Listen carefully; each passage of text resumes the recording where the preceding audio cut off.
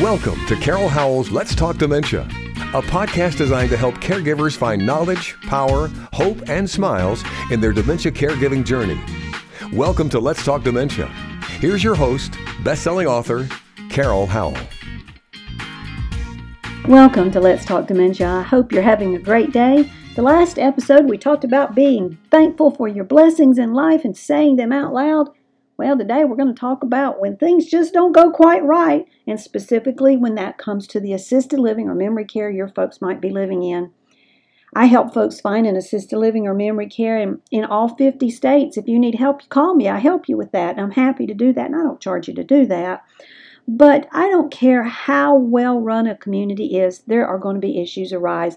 And I know why. I can tell you exactly why the issues arise. They are run by these things that we call humans. Well, look in the mirror, my friend. We all mess up, don't we? What was it Michael Jackson said about the man in the mirror? That's where so many of our problems start, is with the man in the mirror.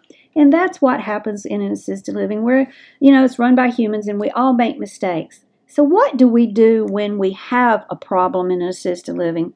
How do we handle it? What are the best steps for that? It's been very real in my real world right now. I have a client who her move-in for her dad just did not go the way it should, and the company really dropped the ball. Well, they forgot who they were dealing with, and I was on the phone with corporate hoping to make some changes in that experience, and that's yet to be seen. But you do have to be proactive. But how you handle it's the challenge. Now, I have learned this the hard way because I did not always handle things properly with my mama. I'm a little bit high-strung. Now, I know you're surprised to hear that, aren't you? Well, I am. Being high-strung does cause me to get a lot done during the day. But when you mess with my mama, who has gone to live with the Lord, but when you did, when she was alive, well, it didn't work out too good for you because I was on it like white on rice. Sometimes not the best approach. So when you have something going wrong in an assisted living, an issue, maybe just a little something, mom's laundry didn't get done. How do you handle it? Well, you can go down the hall and go, okay, caregiver, you were supposed to do mama's laundry on Monday. Today is Wednesday. It's still not done. What is going on? And she's going to look at you and she's just going to be so happy and say, thank you for bringing that to my attention. I will get it done immediately. Well, no, she's probably not. She's going to think of a million reasons why it didn't happen, and you're going to feel yucky afterwards, and she's going to feel yucky afterwards, and guess what? Still going to have dirty laundry. So what you might want to do instead is email the director of the community, the executive director, and say, hey, everything's great. Mom sure is enjoying living in here. Did notice mom's laundry didn't get done this week. Could you check on that for me? And that is a much kinder, easier way to handle it. It takes the emotions out of it, unless, of course, you write in all capital letters with a whole bunch of exclamation points. So don't do that. But it also gives you a track to be able to go back and go, okay, I emailed you on February 21st about mom's laundry, and now it's March 3rd, and I didn't hear back from you, wanting to make sure you did get that email and how the problem's been handled. And so now we have a track record of this is what I did, and this is what you said, or this is what you didn't say, this is how you responded, or how you didn't respond. Now, if that does not help, then you ask for a sit-down meeting face-to-face with the executive director and with the person in charge of that department. So if you're complaining to the executive director about the food, ask for a meeting with the chef and the executive director. If you've got a problem about medication management, ask for a meeting with the director of nursing and the executive director. And then write down on a piece of paper, bullet point, I'm going to talk about A, B, and C. Give it to each of them on a piece of paper where they can take notes, where you can take notes. And then after the meeting is over, you sit down and you email them. You thank them so generously for their time today. And just to recap, this is what we talked about. Item A, I mentioned this problem, and this is what you said, and here's how you said you would resolve it. Item B, item C. I look forward to checking back with you in a week or 2 weeks or whatever it is you decide, and to make sure this is all handled. Thank you so very much.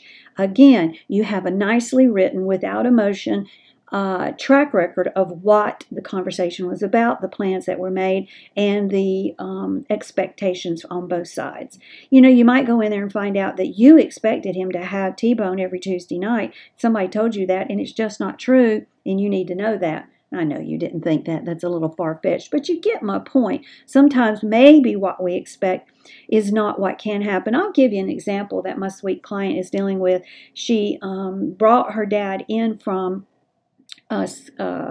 rehab, that's the word, and the medication, the prescriptions written were not exactly as they should have been, and there was a problem. And she said, I don't understand why they can't just do what, I tell them that the bottle says this is what dad takes, 2 a day, but the prescription says 3 a day. How come they can't just go by the bottle? Well, it's because they have to go by the written order from the doctor. Makes no difference what the bottle says or what you say or what dad says. They have to have a written order, and they have to do it the way the order says. And so there's state law to take into account, and you may not know that. So it's good to bring that up so maybe they can help you understand. There's a lot of background information about an assisted living that will affect how you process that in your brain and how they process it in your loved one's life, and you need to have that information, and I like to help you with that too. It does vary by state, so dealing with your executive director is absolutely the best place to start. Well, I hope that gives you something to think about as you are handling issues with your assisted living, or maybe with your next door neighbor. Nobody has a problem with their next door neighbor. I sure don't. I have great neighbors, but if you did, handling it in a kind way is always the best approach. Well, I hope you have a great day. I hope you make somebody smile. I hope you share a blessing with somebody that, just something you're thankful for. And I hope that when you get a little irritated, maybe you take a breath and maybe not handle it quite the way the crazy lady from Let's Talk Dementia has a tendency to do. And then I have to step back and go, whoa, Carol, do it differently. Maybe you'll do it right the first time. I hope so. Blessings and smiles. Have a great day. Bye-bye. A special thank you to our sponsor, Veterans and Families of America. These amazing people are available to help veterans and their spouses receive benefits to which they are entitled.